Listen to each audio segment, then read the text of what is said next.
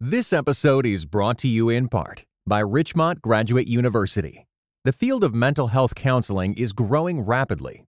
Richmont Graduate University can equip you to become a licensed professional counselor, integrating your faith into your clinical practice. Programs are offered in Atlanta, Chattanooga, and online. Apply today at richmont.edu.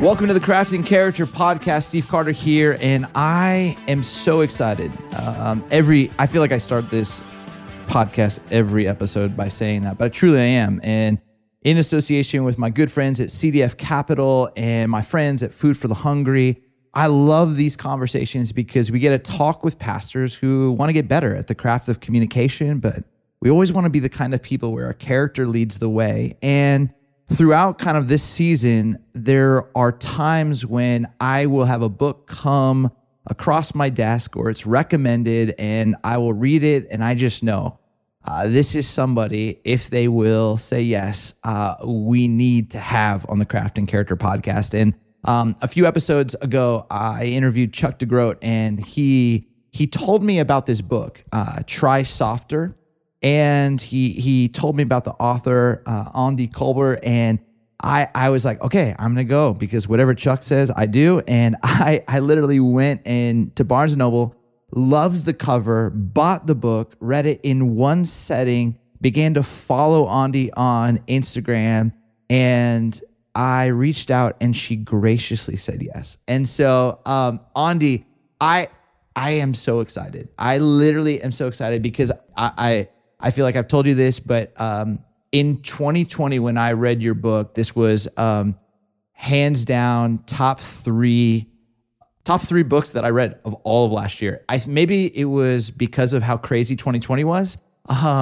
Maybe it was because I am just naturally hard on myself, but I felt like Try Softer gave such profound language to it's just a healthier, more holistic, kinder way to live. And so welcome to the podcast. I'm so excited to talk about your book. How are you doing today?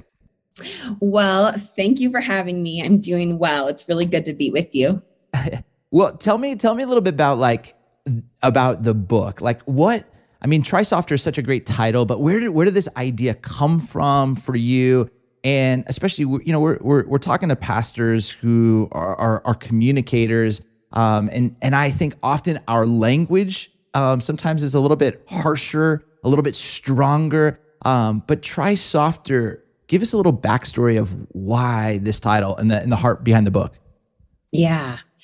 Well, I love just from the start, I love that you're naming how important language is because I think that really matters. And I'm sure we'll get into some of the nuts and bolts of that. But I think for me, some of the story behind this is that I'm a survivor of complex trauma from my childhood. And the big picture idea is that I learned to survive and cope by doing what I call white knuckling it. Wow. And that, there's a lot to that. There's so much we could unpack, but the idea behind it is that when it's not safe to exist as who we really are, we learn to push past what we can really do. And our body, there's physiological consequences to that. We have to go up into either our sympathetic nervous system or we have to go down into what's called our dorsal vagal, which would be sort of like a freeze response.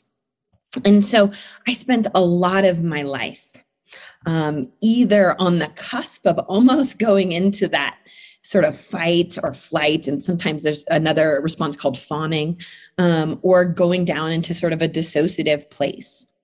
And so this was my story. This is my story. I lived a lot of my life like that. And I didn't think there was anything abnormal about that. I thought that's maybe what it meant to be a person. I thought I didn't know anything different. I mean, I had an inkling that things in my family weren't the way they should be, but I didn't have language. I didn't have a picture of how things could be different. And so as I got older and I went to, I got my undergrad degree, and then I, kind of moved in a direction to wanting to really help people. I became a therapist. And at that point, though, I didn't have a good understanding even then of the amount of trauma, particularly what's called either relational trauma, interpersonal trauma, within my family, particularly, one of my parents was terrifying for me. And so that has profound effects on how it shapes our body, our nervous system. So all that leads me to, I graduated, I'm a therapist. I had this really gentle and just very wise supervisor because I was a young therapist, just early on. And I was sharing with him this sense of, I cared so much about my clients, but it was like, it was too much caring. It was like, I was caring. I was losing myself in what I was doing. I was trying so hard to be a good therapist. I wanted to help so badly. And I remember, his name was John, and he was so kind and so grounded, like his settled, that feeling when you're with someone where you feel more settled because you're with them. And he said to me one day, he said, Andi, you're doing a really good job. You care so much about your clients, and I'm so proud of you. But I wonder what it would be like instead of trying so hard if you tried softer. And, that it hit me profoundly. I wish I could say it was like flipping a switch, and then from then on, I tried softer. That'd have been great. But it wasn't that. At the time, what first hit me was actually I felt a little bit angry because I was like, well, that sounds great, John. Wouldn't it be nice if we could all try softer? Like who's going to get everything done? But there was this other part of me that was like, wouldn't that be nice? Yeah. Like, wouldn't it be nice if I didn't have to work so hard? Those moments of exhale, when you know that there's truth, you don't necessarily know how to access it and implement it fully, but you know that there's something sacred and holy about that. You mentioned this feeling of wanting to help so badly your clients, and I think there's so many pastors who feel that. They get in and they want to help. They want to help with their words. They want to help in pastoring people through difficult moments, and they can lose themselves, and they can kind of lose that grounding. And just a second ago, you mentioned fight or flight. You mentioned another one, freeze, but you also mentioned fawning. I think for most people, they might not know what that means. Is there a connection between fawning and losing yourself? Great question. Yep. So fawning, I'll just say this really quick, was a phrase coined by a therapist named Pete Walker. Okay. And it was first from his book on complex trauma. And so I just to give him, a shout out there, but so it's a relatively new idea within the trauma world. And it's still, to be honest, I think there's more research that's really needed. Even sometimes I think it's not always recognized, but even just based off of my lived experience and then my experience with my clients, I'm like, oh no, this is a thing. This is a real thing.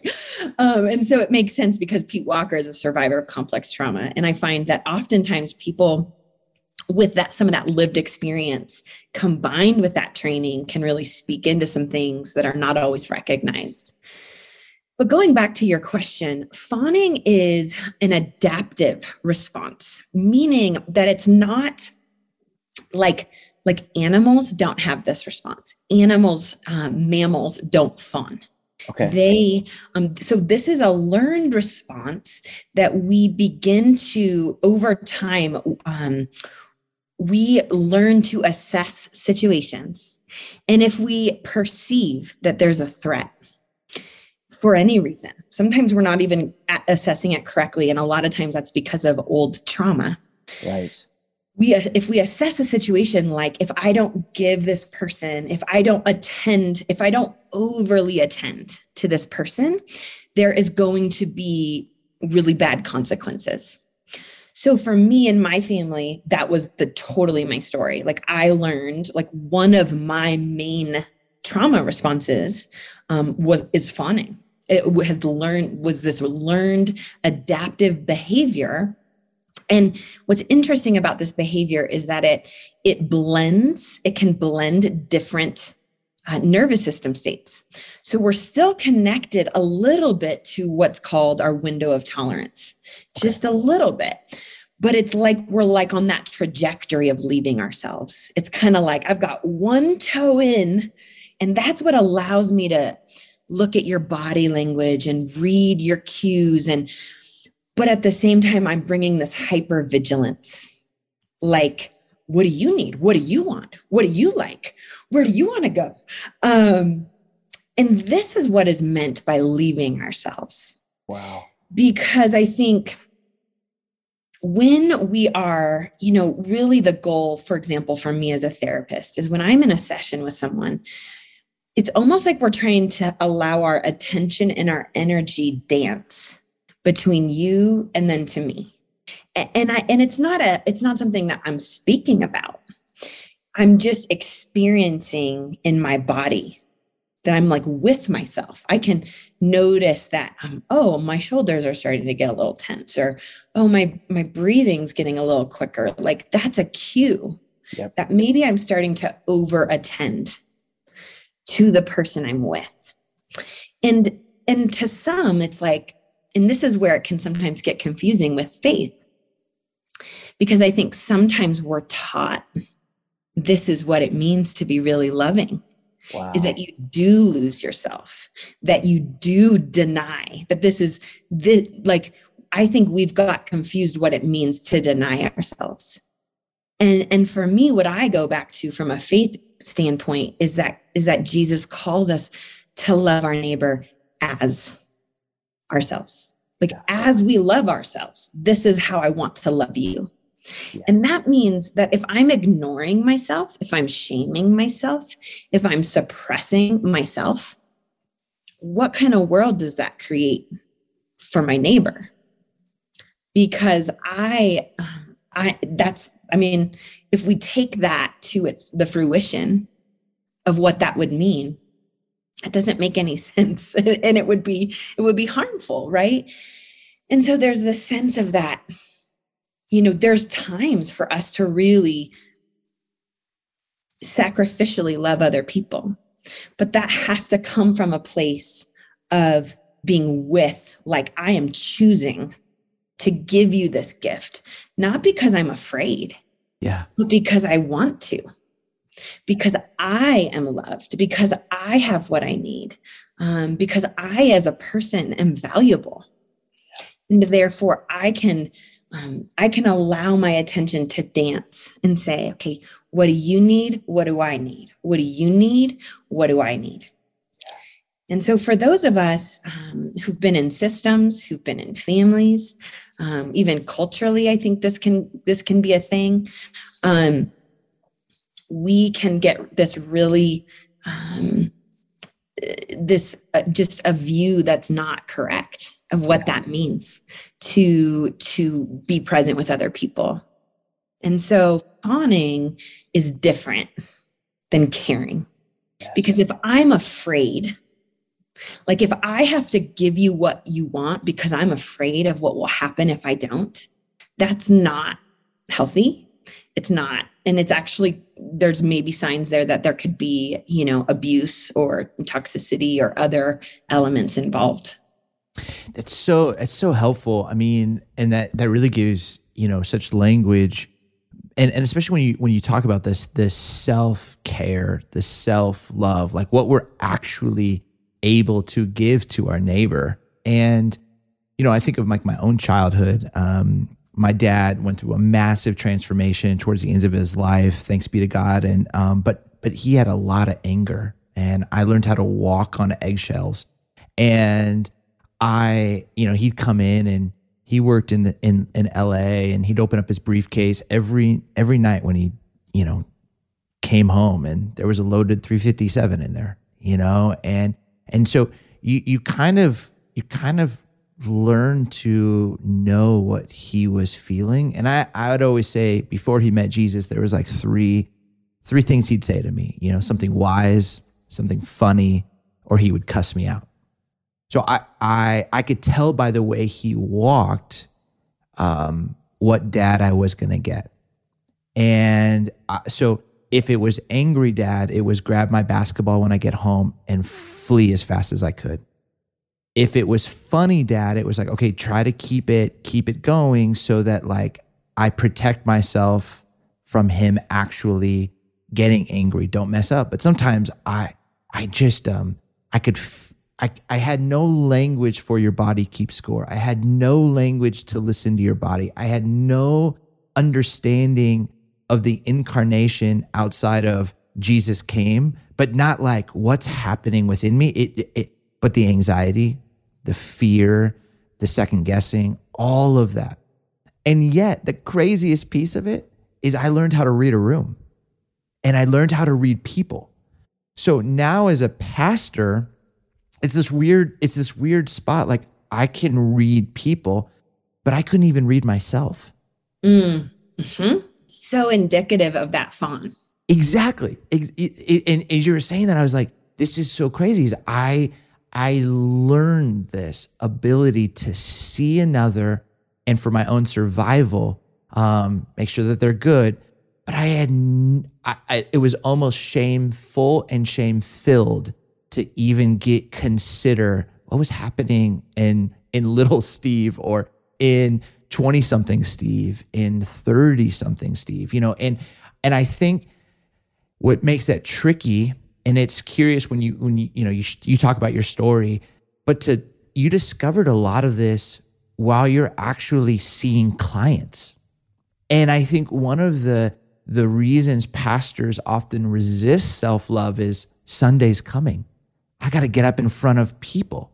So how did you practice trying softer when you actually had a whole way, a homeostasis, if you will, like a familiar way, but now you're having to try it on and practice it in front of real people? Yeah, I think that's such a good point, especially given the context of what you're saying. I know, there's pastors who may be listening to this, and that might feel like a block or resistance to something like this. And I think for me, there are several things that have come out of my work in terms of, because I'd say it's been about 12 years of just really leaning in. And I mean, it doesn't mean like, I don't know. It's just been this process, and it's an ebb and flow. And sometimes it's circular, and I'm like, didn't I already deal with this? There are layers. So I just say that. And I think for me, one of the big things that I would want to just start with is that I think we have been socialized to believe in our culture that what we do is who we are. Wow. Right? So what your sermon is, how many people are at your church, for me, it's like, how many clients do you have? How well is your book doing? Whatever. There's all these things, right? And it's not to say that those things don't affect us. Obviously they do, right? But what's so cool about this work, and the thing that for me is always the invitation back home, is that turning towards my own pain, turning towards my own story allows me to fully embody who I was created to be. And I cannot, like physiologically, we really cannot take people where we are not going, right? So for me, for example, as a therapist, let's say I have a client and they're super anxious because maybe some really hard things happened and they're just feeling these feelings. If I'm living outside of myself, my ability to attend to them is, I don't have much. I will not have the capacity. I don't have the resources. I don't have the internal self to offer them. And so I think of folks who are listening, and it's like, I think we've got this idea in our Western culture that information changes people. Right. But information can only take us so far. What we know about the brain and our body is that it's a lived experience that changes us, right? And I think it's so fascinating how in the Bible, there's so much about living. There's so much about incarnation.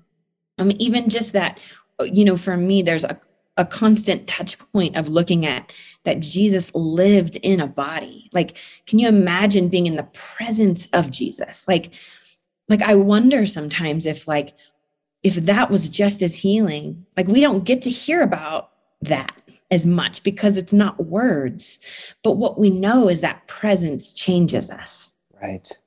And oftentimes our words, if we can anchor our words in our presence, in our lived experience, in our vulnerable and yet appropriate, right? Like, because when you're talking with folks, sure, you don't have to share every single hard thing that you're going through in your life, but you also don't have to white knuckle it. Yes. You also don't have to pretend. You also, and I think we actually do people a disservice when we do that, because they don't have access to you either. Not only do you not have access to them, they don't have access to you. Right. And so I think, so for folks listening, I think it's a valid fear. It makes sense. That's okay. That would be a worry. And yet what we know about how people really grow is that one moment of true presence is worth as all the Bible facts. Like, if they feel like, if they're outside of their window of tolerance, so if they're outside of the range of arousal that they can feel in a way that doesn't feel too overwhelming, information does not process in our brains when that happens. Yeah. And so, gosh, for anyone who's listening, I just would want to encourage you that this is an invitation to turn towards your fears, your story with compassion, knowing that is God's posture to us. And your modeling of that is a whole sermon. Yes. That's a year's worth. Yes. That's so good. I mean, I think, again, the power of presence, in the Old Testament, this was the thing that they kept coming back to. Better is one day in your courts than 1,000 elsewhere. It was a place where they could almost feel seen and known and not white knuckle. And I think so much of life and what you talked about just a second ago is so helpful, because it made me think of the importance of language and what we often tell ourselves to anchor ourselves.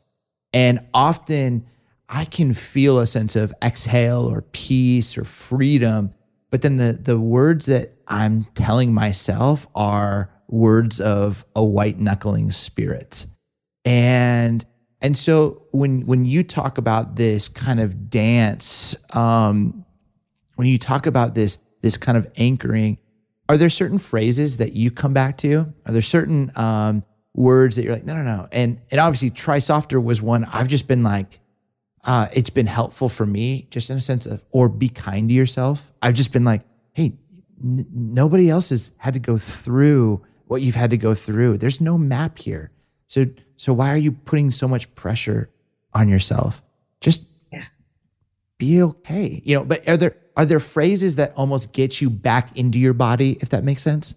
Yeah, I think it's a great question. And I think I might just build on that just a little. Please, yes. One of the ways that I contextualize some of this work for people is is to say, and this is where the compassion continues to be helpful, is to ask the question, like, let's say you have this ruminating voice in your head that's like, oh, but I can't believe you didn't make those last 5 calls, or you should have got more done today, or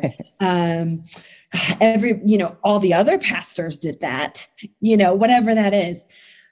And one of the things that has been really helpful for me to learn that comes from what I would call a trauma-informed lens, meaning just a holistic lens of how our bodies and our experiences in our life inform how we show up in the world now, and how that includes our nervous system, and just being aware of all those things, is to ask the question, how has this kept me safe? Wow. Like for me, how has white knuckling, how has suppressing my needs, how has over accommodating people, how has pushing hard all the time, how has not giving myself permission to rest, how has that kept me safe? Wow. And not only has it kept me safe, but why have I needed it? And so, folks who are listening, there's probably a whole range of stories, maybe some folks who are listening really came from a family where there's potentially some significant trauma.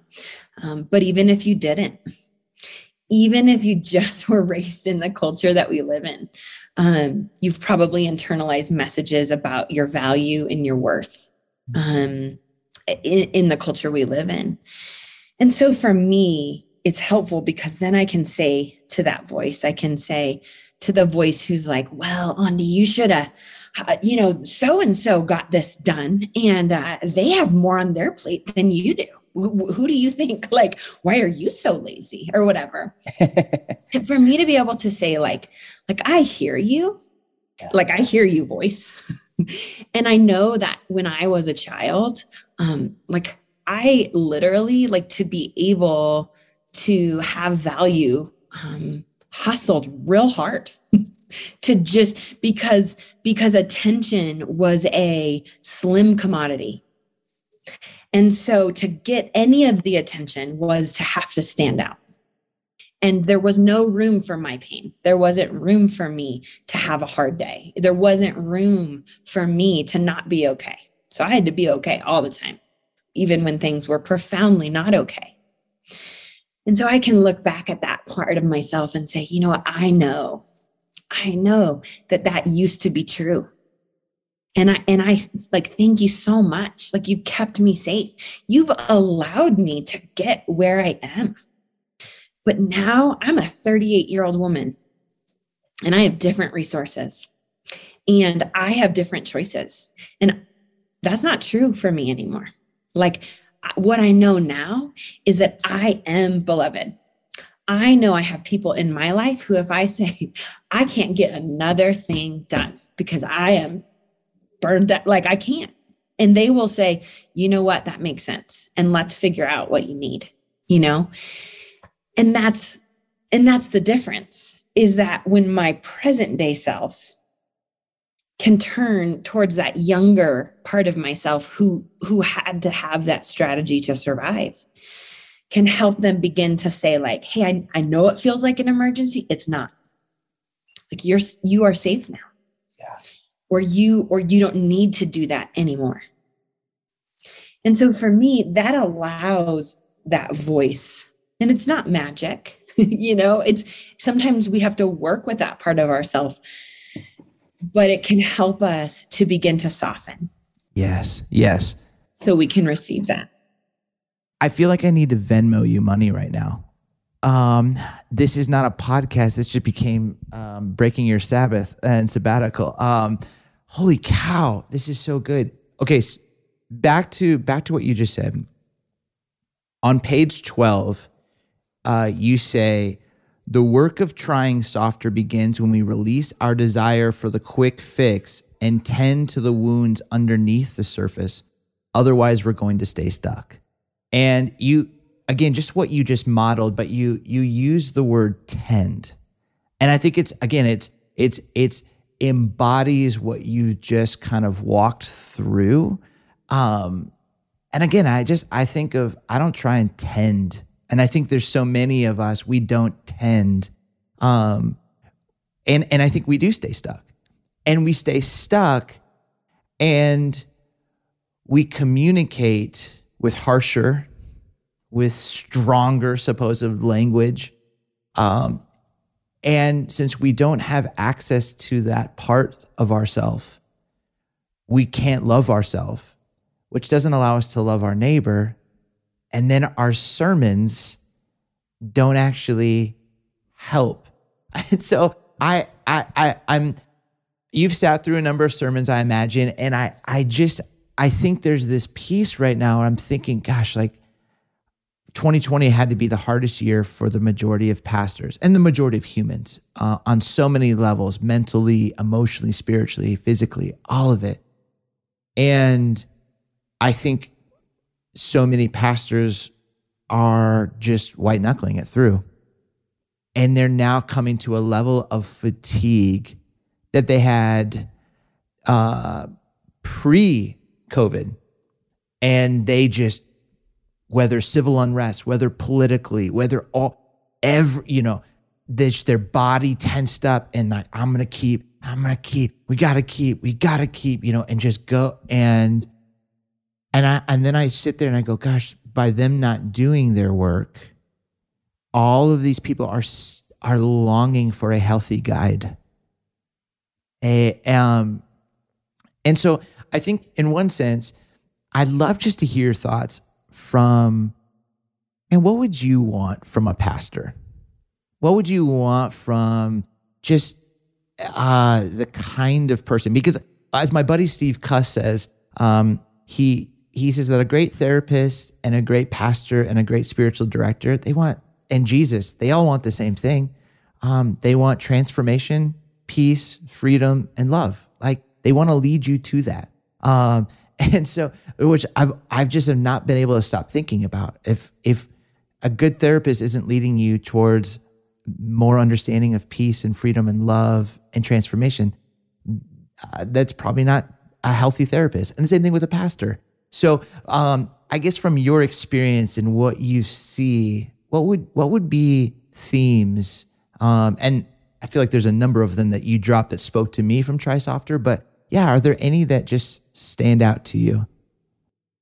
Yeah, I mean, gosh, so many thoughts. I think, I'll just to be honest, I mean, church has been complicated for me for a lot of my life. I've known and, I've walked with Jesus my whole life. There's never been a time that I haven't known Jesus. And yet, I've known trauma my whole life too, or that's been a part of my life. And so I say that because I speak from this unique location of like, I name that partly for myself, that I always come from this place of that I am a trauma survivor. And so that affects the lens, And so I share that because I think the most helpful pastors that I've experienced, for me, there's usually a sense of, one is humility, for sure. Is that there is just this sense of humility leaves room to say, you know what, like this is how I understand God today and what I bring to this space. And I know that there are things that I don't know. And I honor that, I mean, I have had experiences, and believe me when I say I've known some amazing pastors. I've seen some beautiful, beautiful desire to really do inner work. So just, I want to balance this out. But I mean, I remember we were trying out this one church and my friend introduced me to the head pastor and said, Andy's a therapist. He had done a sermon on anxiety. And he said, my friend said to the pastor, Andy's as a licensed therapist. And he said, oh, you probably learned a few things today. And so I mean, we didn't go back, you know, like, because for me, it's like, I mean, I've spent a lot of time, energy, lived experience doing this work. And so I think, like, for me, I'm like, that's a profound lack of humility in that area, you know? And so, but on the contrary, like, I think there are people where there are times in sermons where I'll hear something and I'm like, you know, it makes me I squirm. But then the person says, you know, they leave some room, like they talk about it in a way that says, maybe, you know, like, maybe this is something that you're seeing differently in your life right now. Or maybe, I don't know, like, there's just, I mean, obviously it depends on the topic you're talking about. But I think for me, I always feel this sense of like, thanks. Yes. Because for me as a trauma-informed therapist, one of my high values is to empower clients to know what's going on with them and in their own body. Like, it's not my job to say, hey, here's your 3 things that you need to go do in your life. Actually, my job is to return power, to share power, to say, you are a human made in the image of God, and you have embedded wisdom in your body. Let's help you tap into what you already know. Yeah. And I have the privilege to midwife you as you walk through the process of knowing, like, what's already yours, you know? And so I think that humility piece is huge. And then I think for me, the other part is really a coming back to the innate value, because I think it's such attachment work. And I feel like we lose that a lot. That's where we start going into like, hey, let me just tell you how to white knuckle it out here. But we can't risk out here if we don't have a home base. If I don't know that when I go out and I fall flat on my face, that God is like, I got you. Like, I have got you. Like, your value has never been about what you did and performed for me. So come back and rest and be nourished and cared for.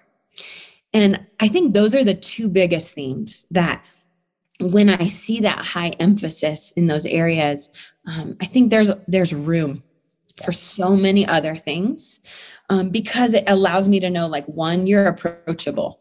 You know, like, if this didn't hit right, because it, like, for me as someone who has, you know, quite a bit of knowledge in the trauma arena, like, I have antenna, like, I hear things and I'm like, okay, you know, maybe we could say that differently, kind of thing. So those are the 2 big things. That's amazing. I seriously, this has been so good. And I feel like there's so many places. I feel like I've written down quotes after quotes after quotes from your book, and I've only said one of them.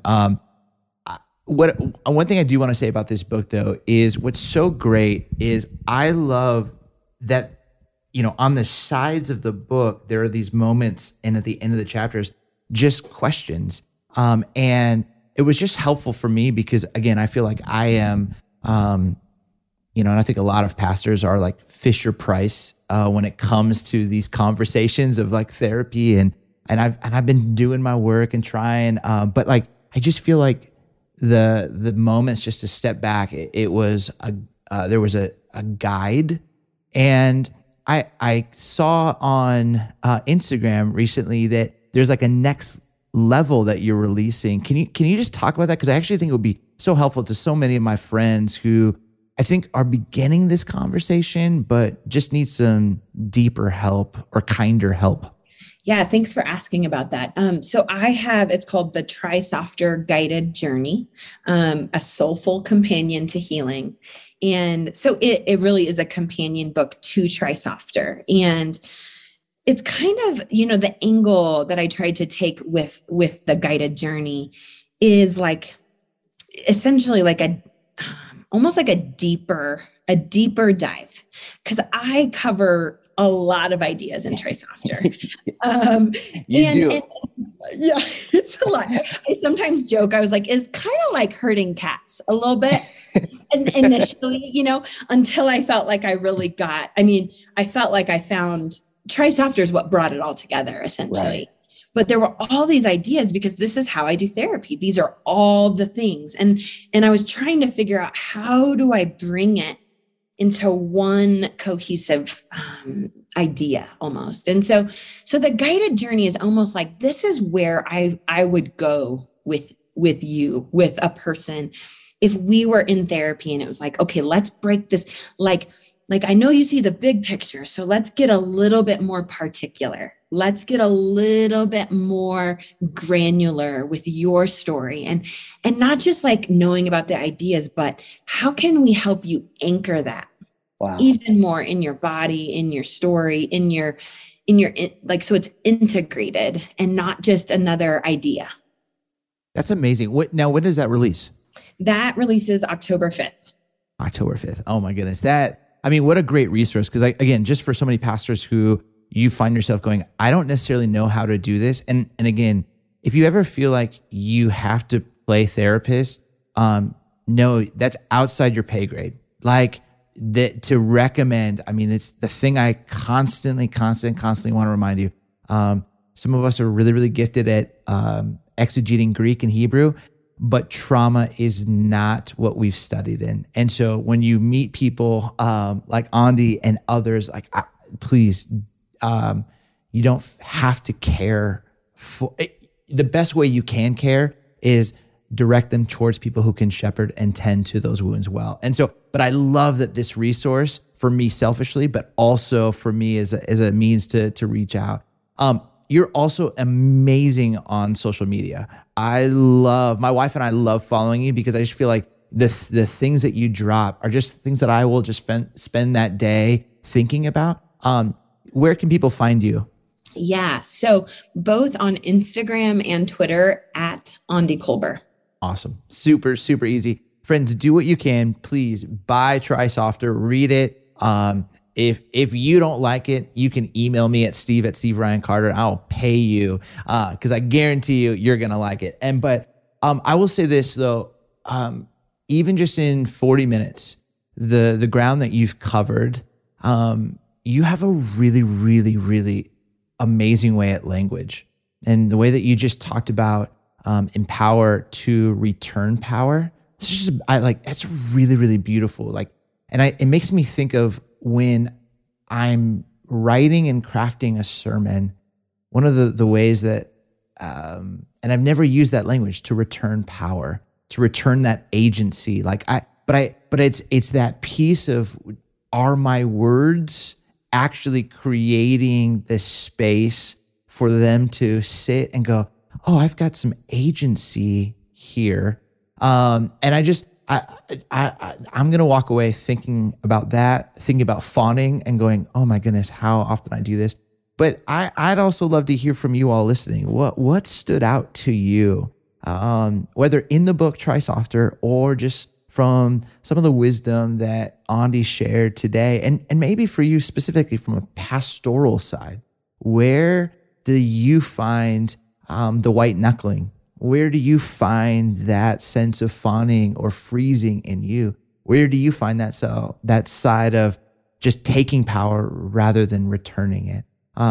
We want to walk with you in whatever way we can with the Craft and Character team. And you can always reach out. My email again is steve@steveryancarter.com, or follow us on social media. But friends, you don't have to do this alone. Your craft matters, but it's really about your character. And I hope that this week, some of the things that Andy shared, you'll be able to just listen to what's actually going on in your body, and that you will be able to kind of return to that anchored point of Christ and allow him to do what he can do to make you free, to bring you peace, and to help you experience true transformation so that you can truly love your neighbor well as you love yourself. Much love, everyone. Grace and peace. And thank you very much, Andy, for joining us.